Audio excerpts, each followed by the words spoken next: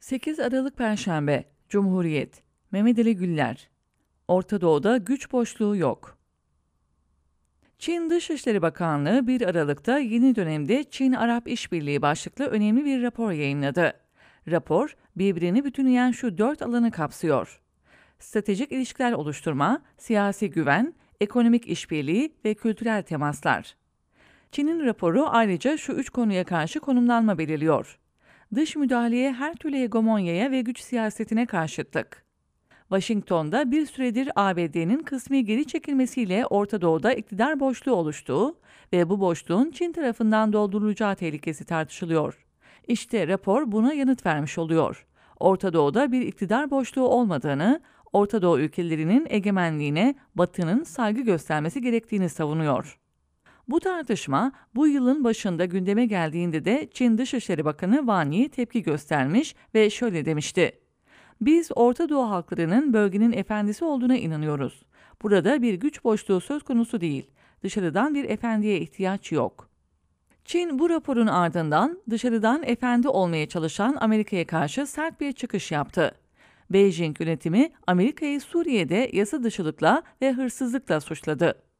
Çin Dışişleri Bakanlığı Sözcüsü Zhao Liqian, Amerika'nın Suriye'den petrol ve tahıl kaçakçılığı yaptığını, bunun 2011'den bugüne miktarının ise 100 milyar doları geçtiğini belirtti. Çinli yetkili ayrıca Amerika'nın Suriye'de 3 bakımdan yasa dışı olduğunu kaydetti.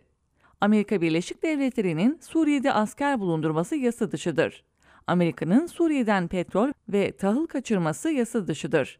Amerika'nın Suriye'ye füze saldırısı düzenlemesi de yasa dışıdır. Çin'in bu çıkışının Rusya'nın 23 Kasım'daki toplantıda Çin'i Astana platformuna gözlemci üye önermesinin hemen ardından gelmesi ayrıca dikkat çekici. Çin-Arap işbirliğini geliştirme hedefinin şimdiki adresi Suudi Arabistan. Çin Devlet Başkanı Xi Jinping'in dün başlayan Suudi Arabistan ziyareti 3 gün boyunca 3 önemli zirveye sahne olacak.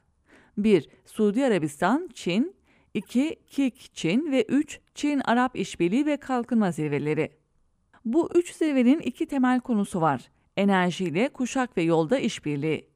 Çin, Suudi Arabistan'ın en büyük petrol müşterisi. Bu yılın ilk 10 ayında Çin-Suudi Arabistan ticaret hacmi %37 artarak 97 milyar doları buldu. Amerikan gazetelerinin gündeme getirdiği ve Washington'u tedirgin eden bir diğer konu da Çin ve Suudi Arabistan arasındaki petrol alışverişinin dolar yerine yuanla yapılma olasılığı. Diğer yandan Kuşak ve Yol inisiyatifi kapsamında bölgede 200 civarında enerji ve altyapı projesi yürütmekte ve bunlar da Çin-Arap İşbirliği ve Kalkınma Zirvesi'nde ele alınacak. Çin'in de belirttiği gibi Orta Doğu'da güç boşluğu yok. Tersine Amerikan hegemonyasının zayıflaması bölge ülkelerinin egemenliğini pekiştiriyor. Çin ve Rusya'nın çok kutuplu hale getirdiği yeni uluslararası ilişkiler düzlemi de Orta Doğu ülkelerine çok taraflılık uygulayabilme olanağı sağlıyor. İşte Suudi Arabistan buna örnektir. Çin'e petrol satışını yuanla yapmak istiyor. Rusya ile S-400 alımını görüşüyor. Amerika'nın petrol üretimini arttırma talebini reddedip tersine azaltıyor. Enerji politikalarında Moskova ile işbirliği yapıyor. Şangay İşbirliği Örgütü'nden diyalog ortağı statüsü alıyor ve BRICS artı diyaloğunun üyesi oluyor. Orta Doğu'da güç boşluğu ve başarısız devlet teorileri Amerika'nın Büyük Orta Doğu Projesi saldırganlığını maskelemek için ortaya atılmıştı. Suriye başta Suudi Arabistan olmak üzere petrolüne sahip çıkan Körfez ülkeleri Büyük Orta Doğu Projesi'ne püskürterek bu teoriyi çürütüyorlar. Dolayısıyla Çin, Amerika'nın boşalttığı bir boşluğu dolduruyor değil. Bölge ülkeleri emperyalist Amerika ile çarpışırken Çin ve Rusya'dan destek alıyorlar, o kadar. Orta Doğu halkları bölgenin geleceğini kendileri çiziyor.